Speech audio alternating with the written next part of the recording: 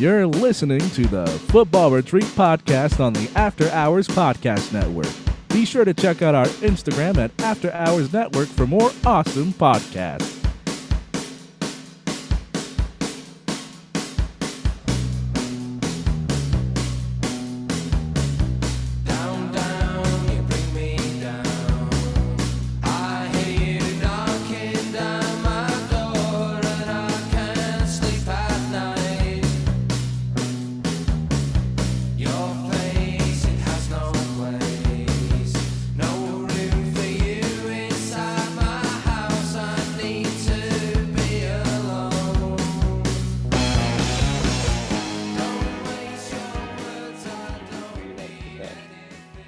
Everybody, we haven't really talked in a bit. We've all been kind of busy. There's been tons of news coming out. We had the Champions League games coming up. We had some fun Premier League games coming up. Everton only lost 2-0 to Manchester City. That's not that bad. I'm pretty stoked about it. And yeah, so we have a lot of stuff to talk about. And not to take the spotlight from you guys, but I already told you guys what happened. I want to explain it to our listeners, in depth and such. But for everyone listening, the LA Galaxy does a kind of like a merchandise sale like every year, okay? But the merchandise that is being sold is player worn. So it's like maybe stuff that they've trained in, maybe stuff that they've played in. It varies. Now, most of the time it's from like reserve players or players from the Galaxy too, stuff like that. Which is, it's pretty cool still. Like, you're getting awesome quality stuff. It's not too expensive. It's awesome that they do this. But usually, like, the big players, like, you're not going to find stuff from Zlatan or Robbie Keane or Beckham or anything like that. It's all usually, like, the smaller players. So while I was shopping, I got, like, a shirt. I got all that stuff. And then my buddy Eric, shout out to Eric. He's a blessing. I love him. He like just shows me some cleats, and I check him out, and I'm like, "Are you gonna buy him?" He's like, "Oh no, they're Steven Gerrard's. Like, he wore these, to train. Like, you should buy him." So I was like, "Oh, sick!" So I buy him. I'm super stoked. I got some trainers that Steven Gerrard wore. I'm on cloud 9. I'm really excited.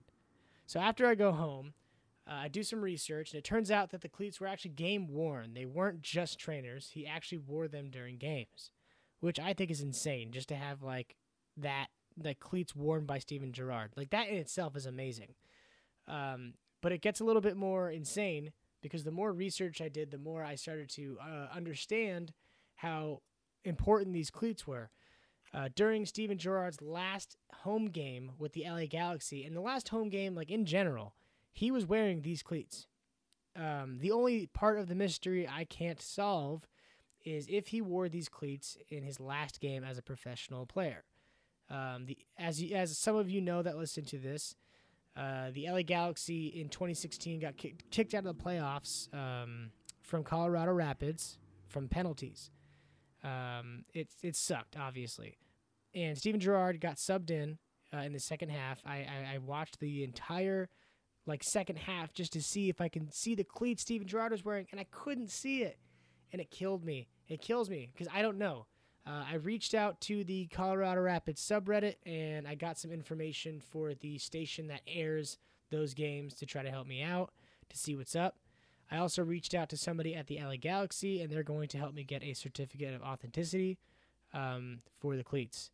So it's kind of crazy how this happened. The cleats were $5. I give Eric all the credit for finding them. That's awesome, and him and I are talking about what we want to do about the cleats. But, if I'm speaking out loud, and I want you guys to weigh in on this, I know Chris and I talked about it. I don't think that these cleats sitting on a bookshelf getting dusty is how, they should go. I think that if it's this relevant, even if, it's his last season, even though he didn't do much with the Galaxy, I think that it's important that these are taken care of in the correct light. So, you guys weigh in on that. What do you guys think? I mean, I think with hi everybody, by the way. Yes. I'm back after my sickness, even though I'm mentally unstable at the moment because of the rubbish I had to watch earlier on. But I think, JB, in terms of football memorabilia, it's interesting because you think like obviously we know each other through Disney, and Disney's such a massive part of our lives. And Disney have the Disney Archive, and it's like the Disney Archive itself was started in mid 1950s, and at that stage Disney was 30 years old. But whenever you think about it, football doesn't really have as much of a memorabilia piece like Disney does, in the sense that there's not really there's national history football museum in Manchester, which is really good, but it doesn't have, and every club has their own memorabilia, but there's no sort of care, I feel, for the level of memorabilia that things like that have a story, and every pair of boots has a story, and every football has a story, and every shirt has a story. And there's a really good example of where like football memorabilia tells a story in terms of the classic football shirts. So classic football shirts, for anybody that doesn't know, is essentially it's a store that's dedicated to selling football shirts, not match worn or anything like that, but football shirts from 5 years ago, last season, 15 years ago. They're unbelievable store. They were started by a couple of guys that went to Uni of Manchester. But in terms of the pair of boots you've got, JB, I think that Steven Gerrard's not just a football legend, not just a wonderful footballer, but he's also a cultural icon for one of the most culturally impactful cities in Europe. Yeah. So certainly I agree with you that I think that the pair of boots that you've got, they maybe are transcending more than just football. And in general, memorabilia like that, I think that we don't really do. I don't know what you think, Sam, but especially over here, I just think there's so many pairs of boots like that and so many shirts like that we don't really tell their story. Yeah, I mean, for me, I think, well, first of all, anything Steven Gerrard related should be just enshrined into history and just have its own building and everything. But that's spoken from a very biased Liverpool fan. But no, Chris is right. The memorabilia side of things is, and with Gerrard being the topic, his final ever Anfield game, I think he had a specific set of boots that Adidas had made for him for that game. And I think he maybe donated them to charity, and they made an absolute fortune from it. So you get that kind of thing where players, clubs will donate signed shirts, match-worn shirts, things like that mean so much. But I think it's just a very cultural thing. I just don't think I think sport memorabilia in America is a bit bigger. You always hear about like the NFL and the Super Bowl rings and stuff like that, and they're worth massive amounts of money. With football or soccer as it is, I don't think it has the same sort of pull, and I don't quite know why. I just don't think it's really maybe had an impact, or people feel an impact to it, because they're so closely involved with a game that's, especially like this season where you've got 2-3 games a week. You're not, what boots somebody's wearing is only interesting for the first 10 minutes, like, for example, watching the Liverpool game the other day, and Thiago, he must be considering leaving Nike because he knew he was wearing different Adidas the other day, and I noticed it, and after 10 minutes I completely forgot. So I think as well, it's like it's the difference in terms of just even cultural things. Like, I think that because of what American culture is so embedded in, is like television and cinema and sport as a result as well. Because it's such a young country, that's the history in itself. But there's also a sense of nostalgia that those pieces of work have for them. Whereas it's just because there probably are so many examples, and entertainment isn't always at the core focus of British society. I just don't think that we pay as much of attention as I would like. And I guess, like, if you look at I'm trying to think of, like, if you walk down the Hollywood Star Walk of Fame, is that what it's called, the Star Walk of Fame? Yeah. Like, even those things, like, that's paying homage to actors in a way that is pure and utter nostalgia, and the stars themselves are there, and things like Hall of Fame in the WWE or Hall of Fame in the NFL. that there's an awful lot more of a respect for what's previously gone before. And whereas I think with like British society, I think that especially in terms of football, everyone has an opinion, but everyone feels the need to have an opinion that has to be negative or positive. There's no just generic respect for what's gone before. I feel, you know, I like the fact that I'm such a massive United fan. I can come on here and I can say that Steven Gerrard had such a massive impact on the sport. And it's very rare, I think, Jonny, that you'd find the level of respect for sporting individuals in Britain, that is to the same extent that you have in the States. And to be fair, something I have to like nail in is that like I've always been crazy about like sports memorabilia. I've always like collected it and stuff. So it's like I know that a big part of it's a me thing, but I think another big part of it that's surprising to me about what you say, because like I totally believe you.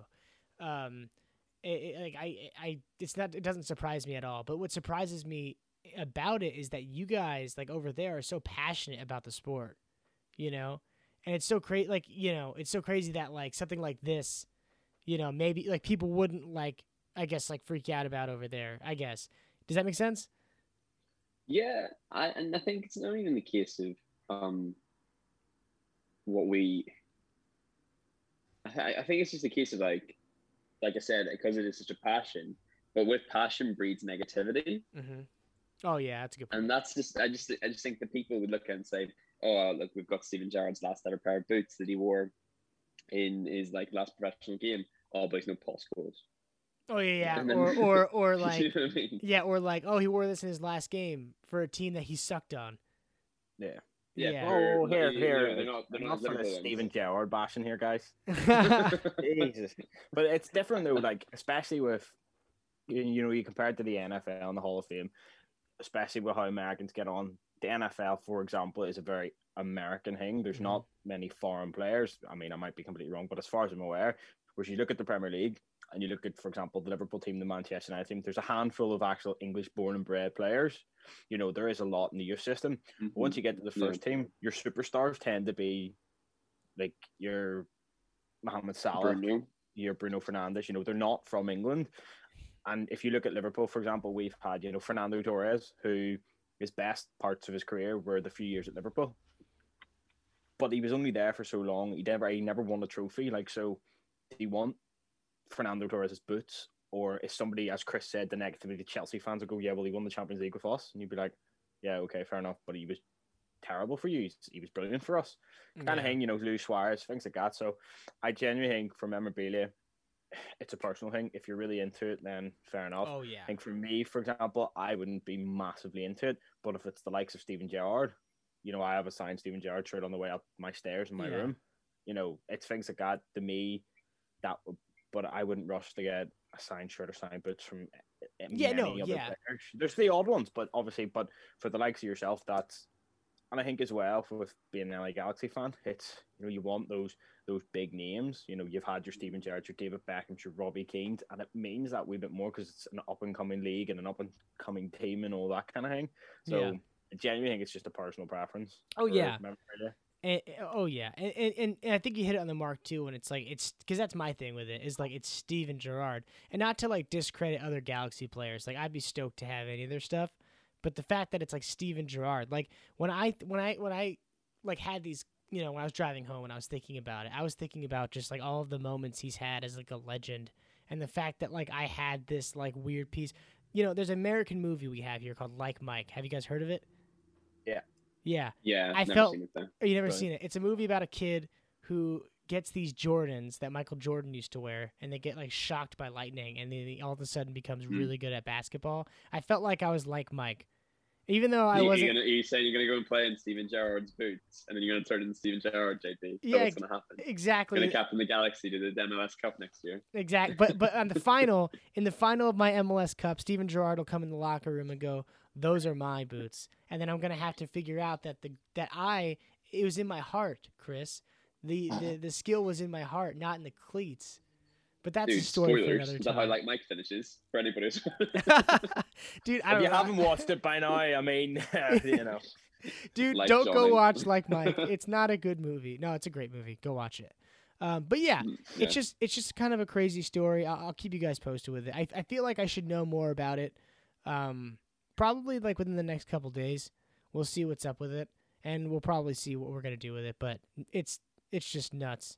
But do you guys want to move on to? Okay, Chris, it's up to you. Do you want to rant about United, or do you just want to skip it and go to Champions League? Because I know you are distraught right now. Dude. So I was thinking, I'm not gonna. I wouldn't say I'm gonna rant about United. I'm gonna speak very with a simple mind towards the entire scenario, because I think that. Yeah, no. I was listening to what you're saying there, and I was thinking about the culture that we do have in England, and Britain in general, for sport and for football, is very.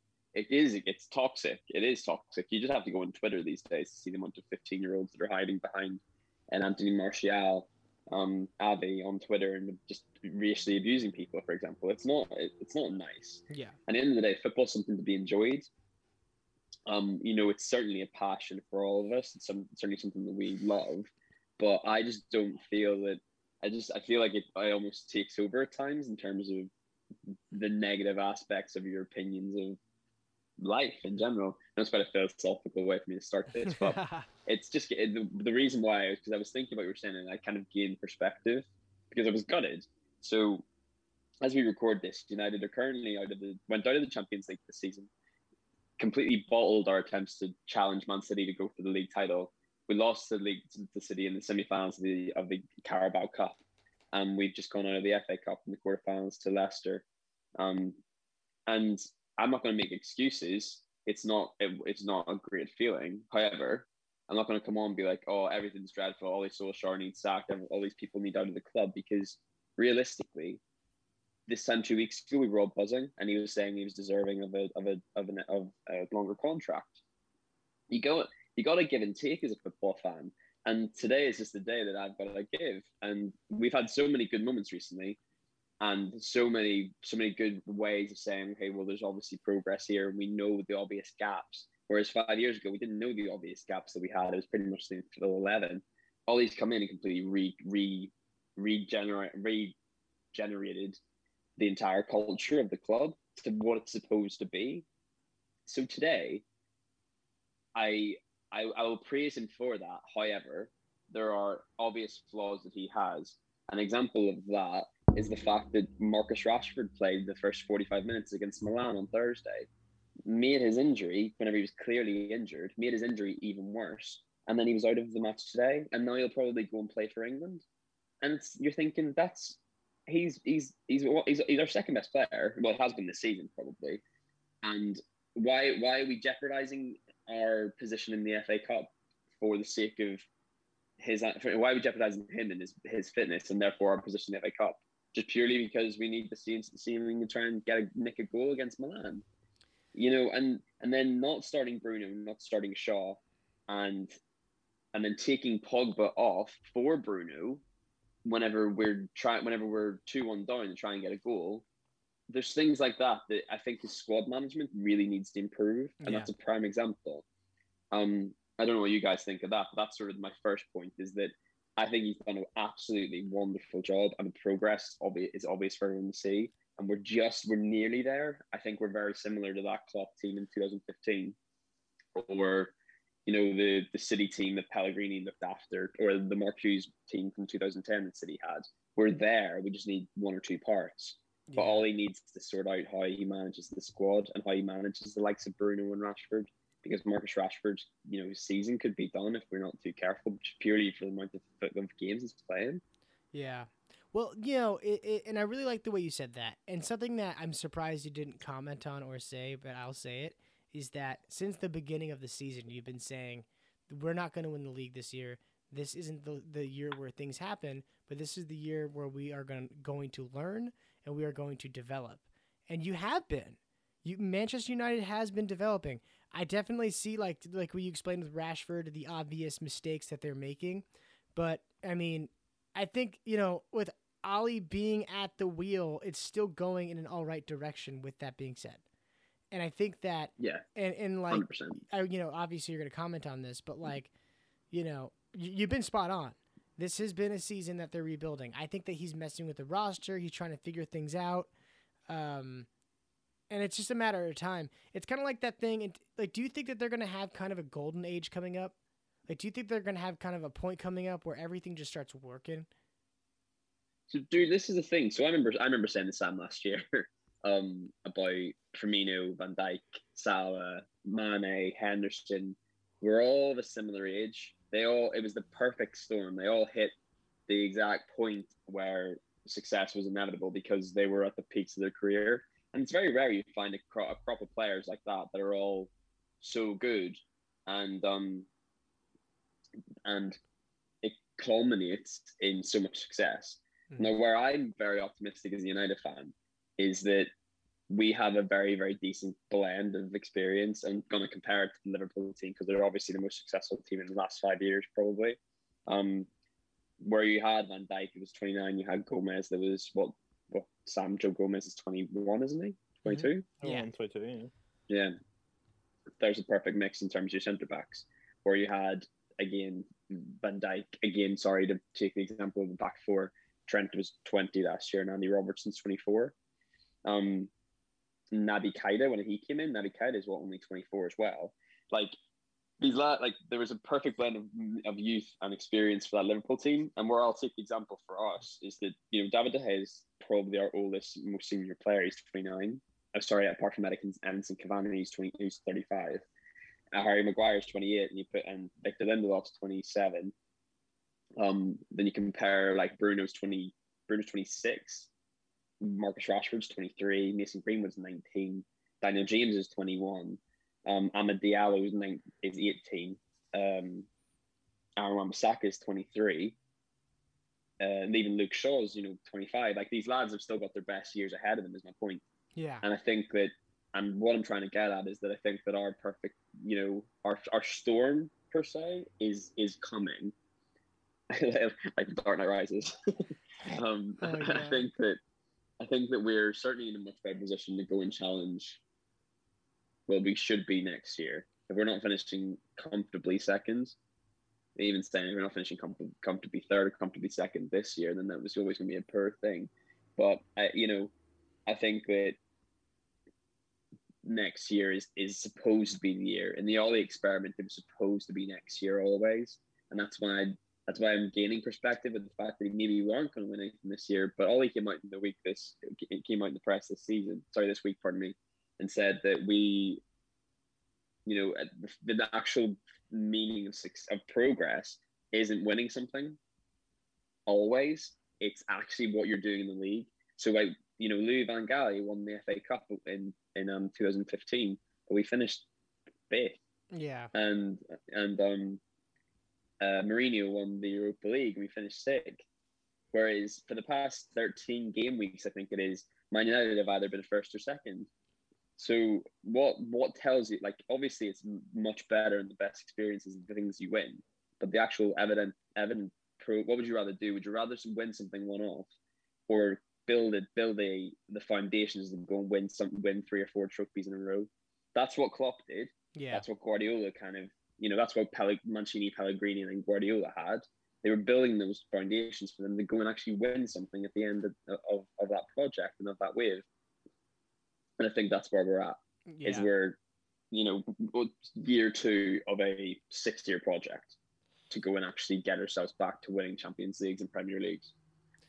And I do see that, and I think you put it a really good way. It's progress every single year. It really is. And the thing is, the one thing that annoys me, and this does trigger me, I won't lie, is that Konzo says this, and he's obviously not here to have debate with me on it, but there's this argument that we're only where we are because of Bruno, and Sam, Connor, and I have discussed it in the past. I don't understand. Like, fair enough, Bruno has been the absolute difference, and Bruno is still, in my opinion, the best player in the league. Yeah. And certainly deserves to be PFA Player of the Year this year, regardless of what happens in the next few weeks. But Maguire, Fred, McTominay, Lindelof, Wan-Bissaka. These guys get hammered on a regular basis for probably not being seen as good enough. But like I would say to any United fan who wants Harry Maguire out, just remember what was there before. Smalling, Jones, Rojo, Eric Bailly to an extent previously. Harry Maguire, as you know, for one, he's barely been injured, and he's actually been a wonderful addition to our defense. Fred and McTominay have consistently done on a big game stage. I'll be honest with you, JB, though, that's our main gap, is that we need a better centre defensive midfielder. We need somebody like Ndidi. We need somebody like Rice. I watched Declan Rice today, guys, and geez, he would be perfect. It's him sitting behind Pogba and Bruno. That's how we're going to go win stuff. Not with McTominay and Fred. Yeah. Well, do you again? So that's my point. Is that I think that we need to be able to. I kind of want this slander. I don't really care about Liverpool fans or Spurs fans or Arsenal fans or whatever think about these players. Like that's fine. I think that I've always thought that Mo Salah was overrated myself as well. And like I've always looked at Spurs rely so much more on Harry Kane than we rely on Bruno, arguably. Yeah. Arguably, and I'll take that back when our cons are here, isn't it? But I think that I just think that I would encourage any United fan to actually put the perspective on the fact to think that we're not going to have the best of in every position. We just have, because we didn't under Fergie. We had so many good teams like John O'Shea, Park Ji-sung, Darren Fletcher, who supported Paul Scholes, Ronaldo, Rooney, and Fred McTominay are there to do the jobs for Bruno to go and win us football matches. Yeah.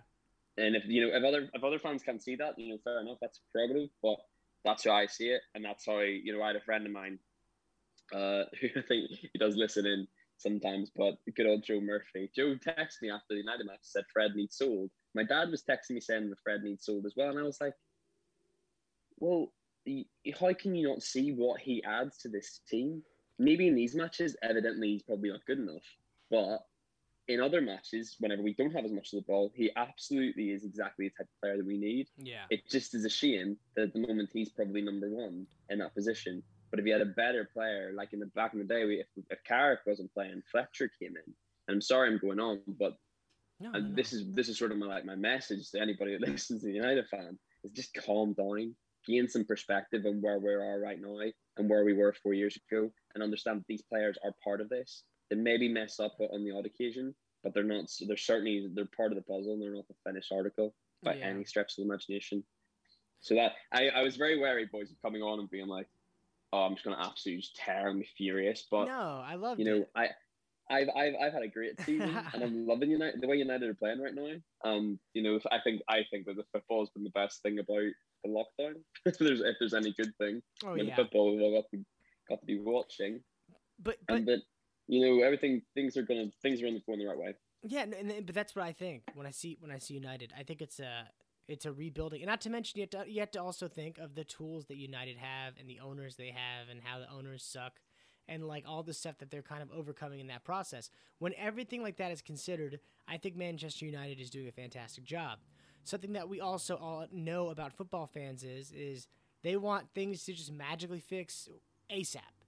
When sometimes that's not how it works. I mean, when you look at the Galaxy, we've been terrible since we won our last MLS Cup, and we're always in these new rebuilding years, and we're not digging our feet in the sand and taking a stand and saying, okay, we are going to rebuild with what we have. We're not doing that. So when you see Manchester United and how they're handling their current squad, I feel like that's what I see. I feel like I see Manchester United, Ollie, saying, okay, we have a foundation here. We know which players work in this system. And now it's just kind of, shaping that team to work out, if that makes sense. But yeah, I get it. And you not being discouraged is great because, second in the league's great. It is. And you can't, I hate them. You hate them too, but you can't take anything away from Manchester City. You can't. They're an amazing team. They're an amazing squad. None of us are there yet. And do you know what the ironic thing is? They're probably the only team in Europe at the moment, bar Bayern Munich, that isn't as intimidated to actually play and go and try and do their thing against that City team. Mm-hmm. Probably Man United. we have they're about to go in. They've beaten every other team in the league this season bar us. You know, like I'm claiming I'm claiming that as our trophy for this season, for God's sake. Do you know, I think that says so much about Solskjaer though, because my argument with United, and first of all, the biggest issue in what you're saying about people wanting players sold, that's football. You know, it's the same with Liverpool. You know, same with the likes of Chelsea under Lampard. You don't get time. You know, everybody expects these clubs to win everything, especially Manchester United, because for so long he's won everything. Mm-hmm. So it's a case of, oh well, he's not good enough, so replace him. You know, go spend 100 million on a midfielder then. And it doesn't work like that. You can't just go out and do that. You know, Manchester United have tried it. City have done it. And there's only so many times you can do it. And before it starts to become, it just stops working. You know, look at Pogba. You spent 80 million on him, and you wouldn't say he's been an absolute, you know, success. He hasn't been a bad sign in any shadow of like no chance. But for what you pay and for what you expect, he hasn't particularly been a success either. But my thing with Solskjaer is, and I'm not going to sit and bash Manchester United, because we had the same thing. You know, the likes of your Fred, who I don't think is good enough for Manchester United in that position. He's not a bad squad player, but I get the point of what you're saying of these players like McTominay, Fred, who I don't think they're up to it. I really don't. I don't think they're at the level as the players that I'm about to compare them to. But, you know, 2 seasons ago and last season for Liverpool, Roberto Firmino, Jorginho Wijnaldum, all these players that everyone they don't do anything. Jordan Henderson is the most slandered footballer I have. He is brilliant, and he's brilliant for Liverpool. He might not be the best footballer. He might go to Manchester City and he wouldn't do half the job. Yeah, you know, it's that kind of thing. I think he could walk into any team and do his job really, really well. I really do. But the likes of Jorginho Wijnaldum is the perfect example. Firmino as well. Sorry, go ahead, Jonny. And Sam, I think that you really wrapped up a point pretty well, because something that I always try to bring up is how important chemistry is. And I think that that's a role in this too, is because when fans say that they want things to change quickly, we can look at a club that's done that. Which club is it? Chelsea. Chelsea did that. Chelsea had an offseason where they signed a bunch of people because they had a lot of pressure. They're like, okay, let's get a bunch of guys. And you know what they did? They got a lot of amazing players. Say what you will about Timo Werner. Say what you will about him. I think he's a great player. I think that he's a victim of a system that doesn't work with him. And that's the point, though, is that when you do play, you can't really win as a coach in this sense. Because then when you do play toward the fans, you listen to the fans, all of that stuff. Now you have to develop an entire new system and chemistry that works with these new players, and that takes time. That's why what Ollie's doing is so great, is because he has these players, he's developing these players, he's developing a system, and he's taking his time to make it work. And so far, I mean, second in the Premier League sounds like it's working to me, to an extent. You know? See, I think the thing with them, when you were saying about, you know, Ollie's at the wheel and all this, I'm not a Manchester United fan, obviously, but I seem to feel like in this really? year, no, absolutely not. They're coming up to this point where you have to do something, and I think next season, as Chris said, is probably the point. I think they're caught in a loop. I really do. Of they'll go through periods of time where they'll win, or they'll not lose a game for 20, and then they'll go on a cups. Like, you know, you have to remember, as Chris started, this is the same team, this is the same manager that got them knocked out of the Champions League. They got them knocked out of the FA Cup, Carling Cup. You know, and the Champions League, I'm sorry, that Champions League was embarrassing. That Leipzig game was, you know, that was embarrassing. If you go back to that, you look at it and you go, wow, why has he got a job? You look at the bigger picture, and I think with Solskjaer, and I said it on a previous pod, the thing that is good with Solskjaer, he's a brilliant man manager. You'll get plenty from the team. I think the problem is, and I don't know, and I could be completely wrong because he's still a young manager. I think his problem might be going that next step, taking that team that believe in him, adding new players, and improving your tactics. I don't think he's very tactical. I really don't. I think the one time that he gets right is the City games, and I think with City you're forced into playing it, and he's just not stupid. Mm-hmm. So he plays City a very specific way, and every time he's beat City, he's played them the exact same way. A few weeks ago, he played Daniel James, right? And in no circumstances is Daniel James a player you would play against any other team. But City, the same thing with Pep Guardiola has been throughout his career, Barcelona, Bayern Munich, and City, is putting the ball behind the two centre-backs. So what did he do? He packed the midfield and he played the quick players. And he played Daniel James, Rashford, and I think he played Martial. And he just said, run the channels, get him behind, and we'll put the ball. Once we retain the ball, we'll then put it behind. And he's done that. He's done that against City, and Guardiola's been caught out, especially in behind the fullbacks because they come inside. But I think his problem is the attack. I think defensively, I'm not Maguire's biggest fan. I think he reads the game very well, and I don't think he's a bad defender. I think he reminds me a bit of Jimmy Carragher, where he's not very quick. He's terrible one-on-one, but he reads the game really, really well. You know, he is very often in the right position, but he's not the best footballer either. So you don't have to rely. I think Maguire's biggest issue is Lindelof, if I'm honest.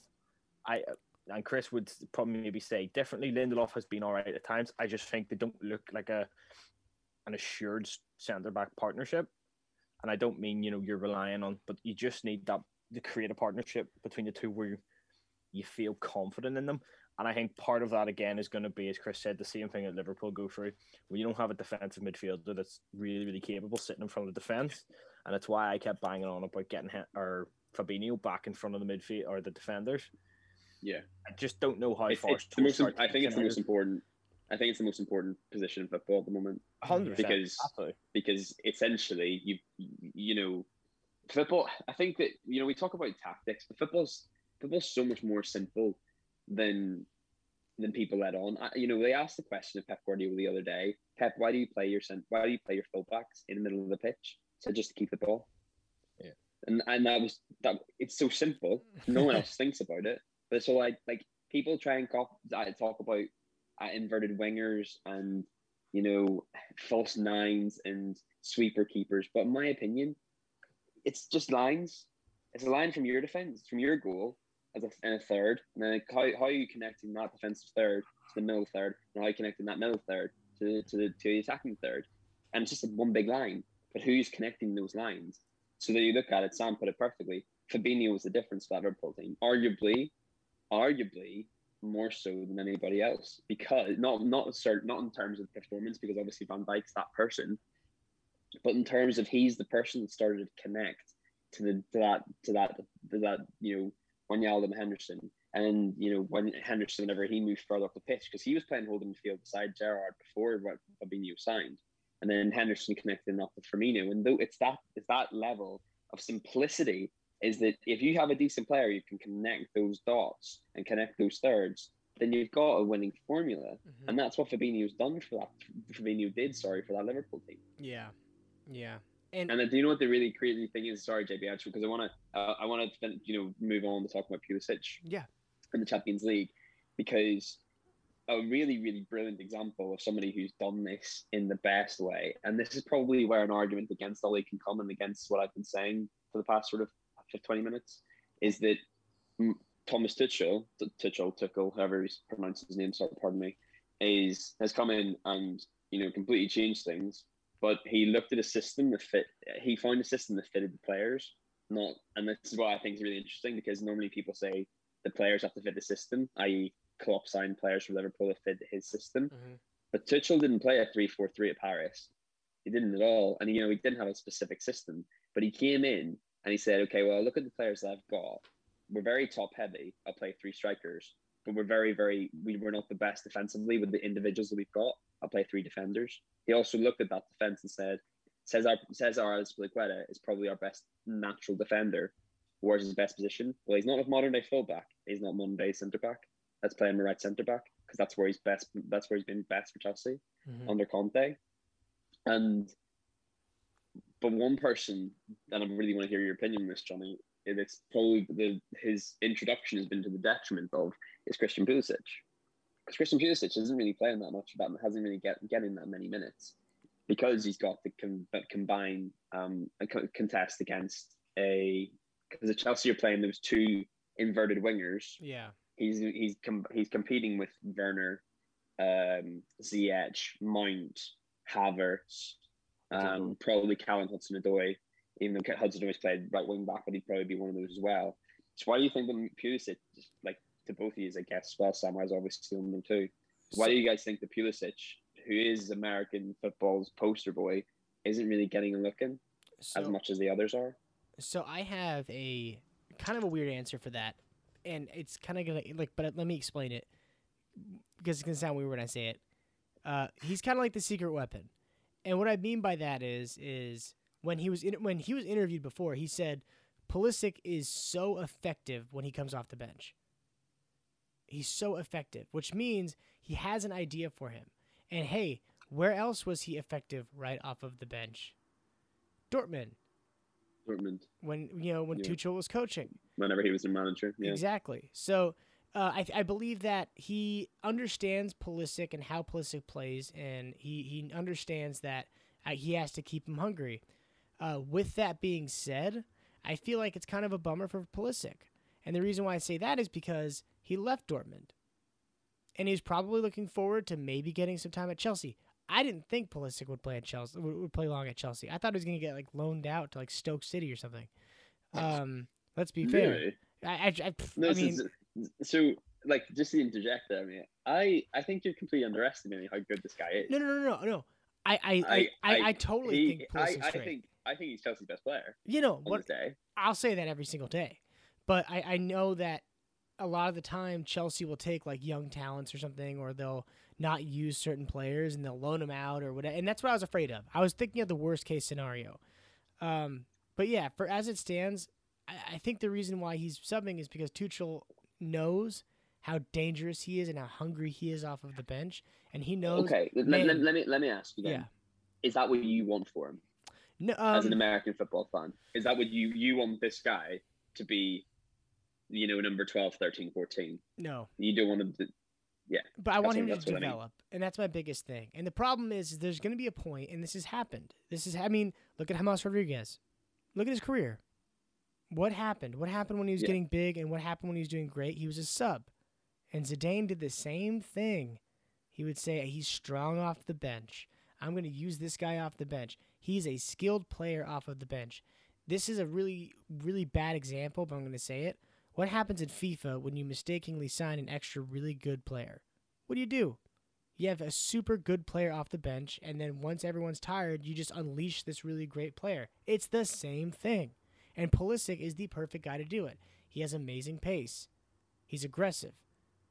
Throwing that dude at a tired defense at the end of the game, that's super smart. Unfortunately, it doesn't give him the opportunity to grow. So as a fan of a U.S. fan, I want him. I obviously want him to start every game. I want him to get the minutes that he deserves. I don't want him to be used as a secret weapon or anything. I want him to be used as a first team number 10. Do you think you'll get that at Chelsea? It's kind of tough. It's tough. I think if he doesn't get it by, I'd say next season, I would say request to get out of there. I would say go somewhere else. Where do you think he should go? Because I know where he's being linked with places because the rumor is that he's going.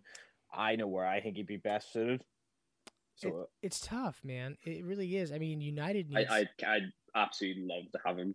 Yeah, a right-sided forward. I would absolutely love to have him. Well, because you guys need that. And that's what I was thinking is we keep talking about Grealish maybe going to United. He'd fit really well in that system, but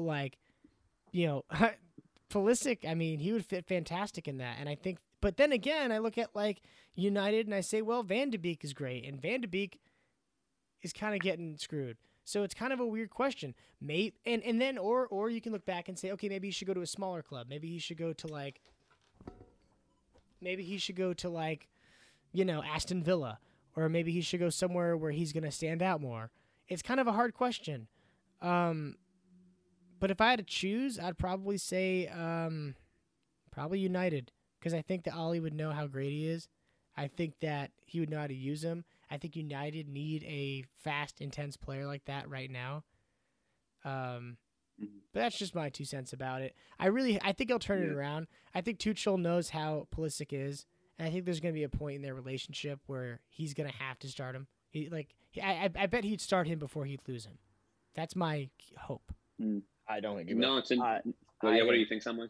I think Tuchel, he, as far as I remember, when he broke into that Dortmund team, He then was his game time was reduced under Tuchel. I don't think Tuchel trusts him. I think injuries have played a massive part with it, and I think he was going to be Frank Lampard's go-to guy. Yeah.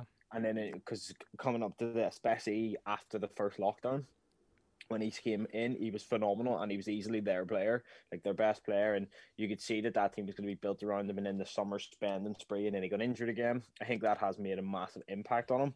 I think Tuchel will sell him if he has to. There's enough there that he wouldn't debate it. I don't think he's done enough for Chelsea that anyone would say, yeah, no, he needs to stay.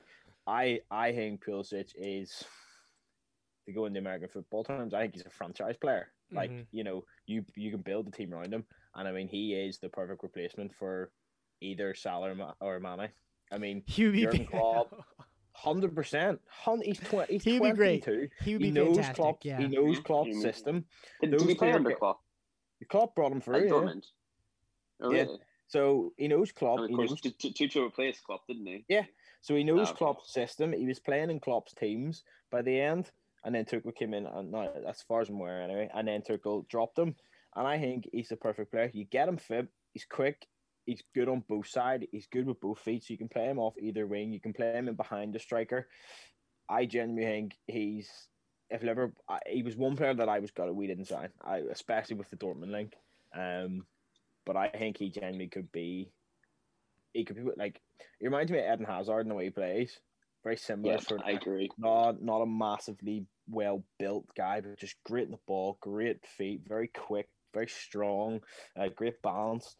And I think he gets the right team, gets the right manager, he will be unstoppable. Yeah. Now, I don't think he's a Manchester City, a Manchester United player. I think he goes to clubs that he'll get lost. I genuinely think Liverpool under Klopp, and he will fit straight in. He knows the system, and he will be Liverpool's player for the next, whether it's Klopp for the next 5 years or Gerrard that replaces him or whoever it is.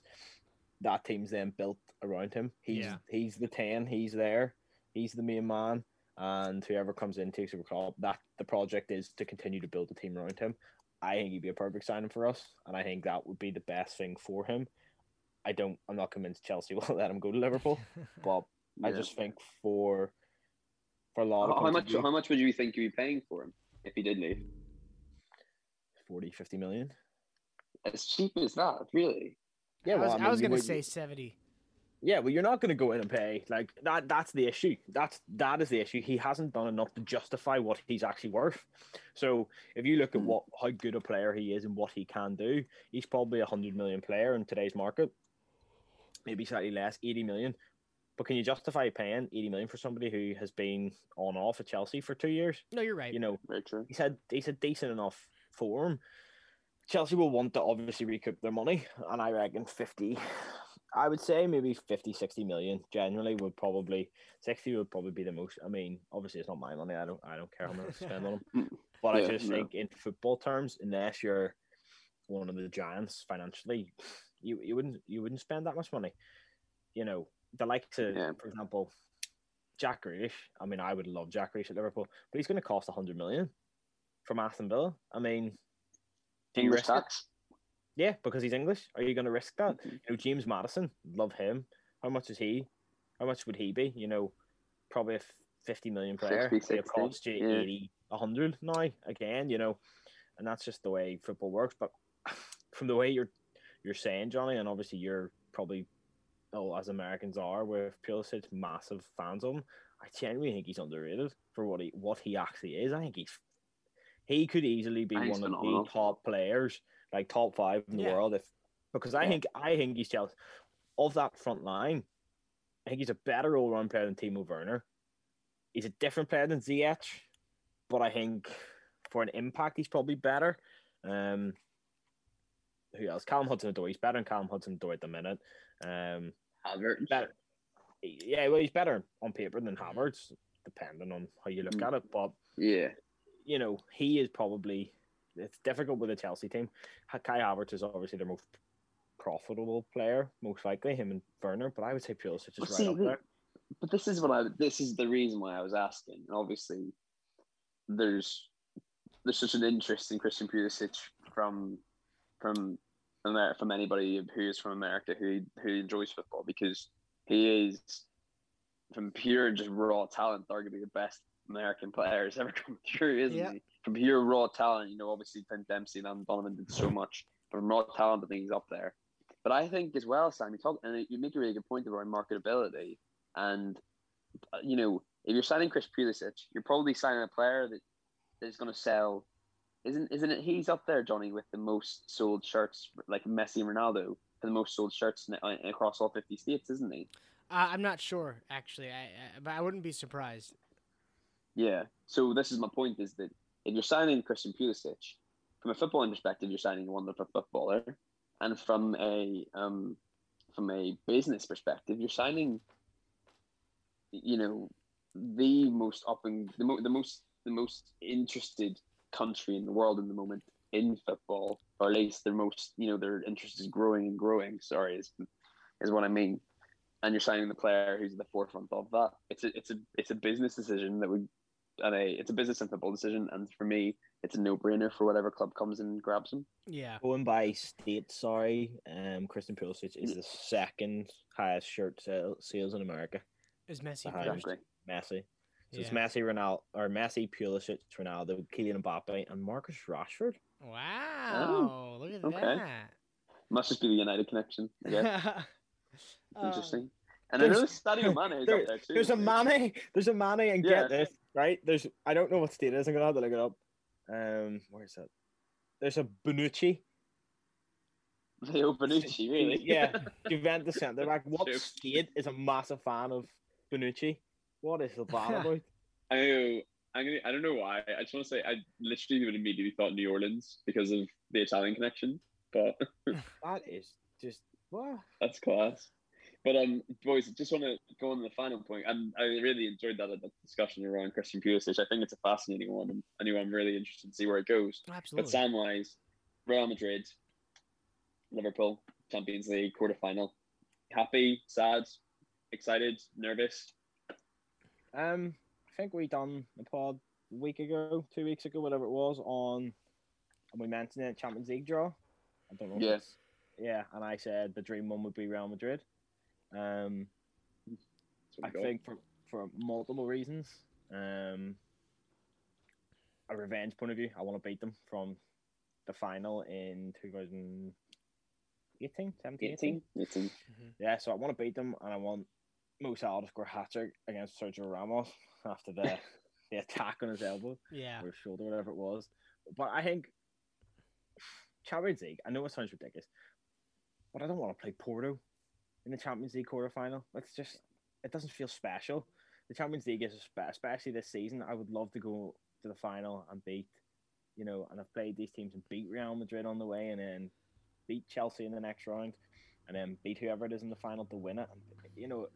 But I think Real Madrid are there for the taking as well. I think throughout the pitch, 1-on-1, man-to-man. No, it's different now because we don't have our full strength team. I think we're a better team. I think we're a better all-round team. The issue is going to be the two midfields. So Liverpool, notoriously a very high possession team in midfield. And Real Madrid are going to want to do the same. And the likelihood is they're going to play a tandem of Kroos, Modric, and Casemiro again. And we're going to play Wijnaldum, Fabinho, and Thiago. And to me, ours, with Thiago starting to get his form, Fabinho in there, there's nobody that genuinely terrifies me in the Real Madrid team. With Fabinho sitting holding on his day, I don't think there's anyone that worries him. Our issue is the centre backs, naturally.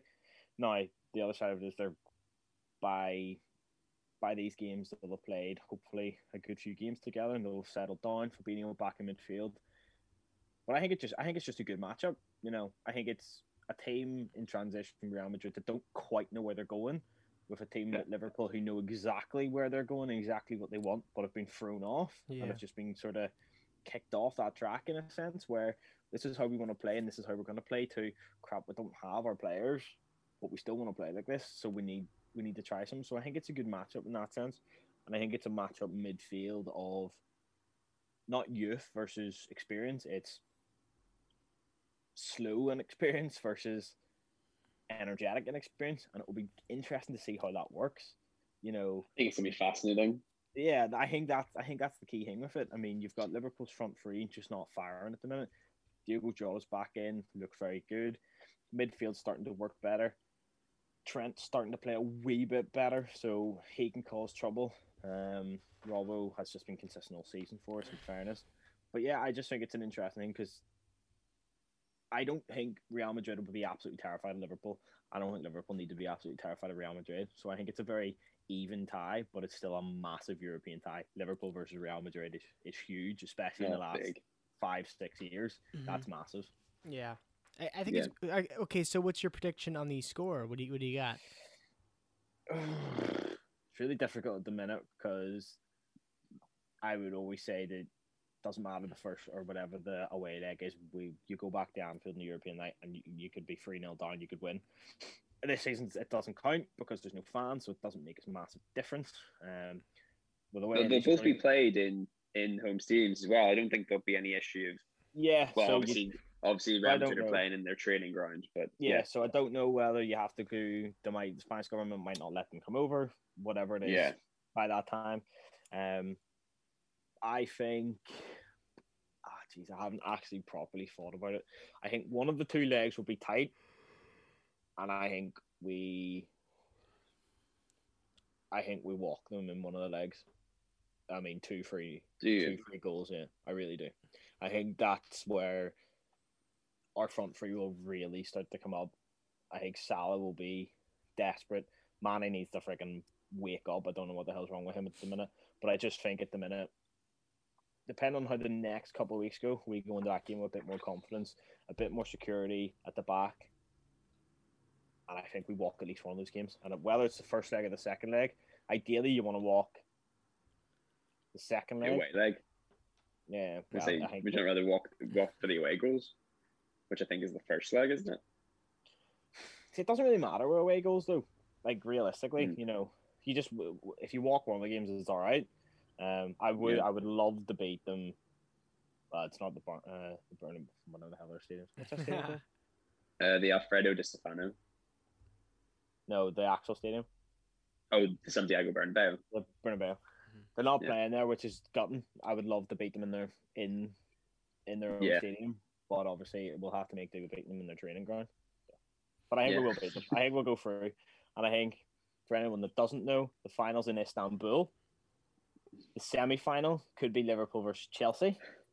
And the last time Cristiano Ronaldo and Lionel Messi weren't in the quarterfinals of the Champions League was 2005, when the final was held in Istanbul. The semi-final was Liverpool versus Chelsea. And Liverpool came from 3-0 down to win against AC Milan. So it's all right, ladies and gentlemen. That's us. Written in the stars. That's us. A good time. Champions League prediction. It's done. Right our names on the trophy now. There we go. Oh my gosh. Well, I think that it'll be very cagey. I think that Real Madrid are an awful lot better than people are expecting. Tie of the round though, 100% goes to Bayern Munich versus Paris Saint-Germain. It's crazy to see if that Paris team get to the final 1 year and lose to Bayern and then lose it and go out in the quarterfinals as well. So anything else do boys like to mention around Champions League draw? I think Chelsea's going to beat Porto. That might be an unpopular opinion, or I don't know. I don't think Dortmund's going to beat Man City. I think Dortmund's got a fun attack, but I think Manchester City's defense is just fucking ridiculous. And Manchester City's attack against Dortmund, because that's the thing is Dortmund's style. It's not made to be a defensive powerhouse, It's just not. I think Manchester City is really going to destroy them. I just don't see it going well.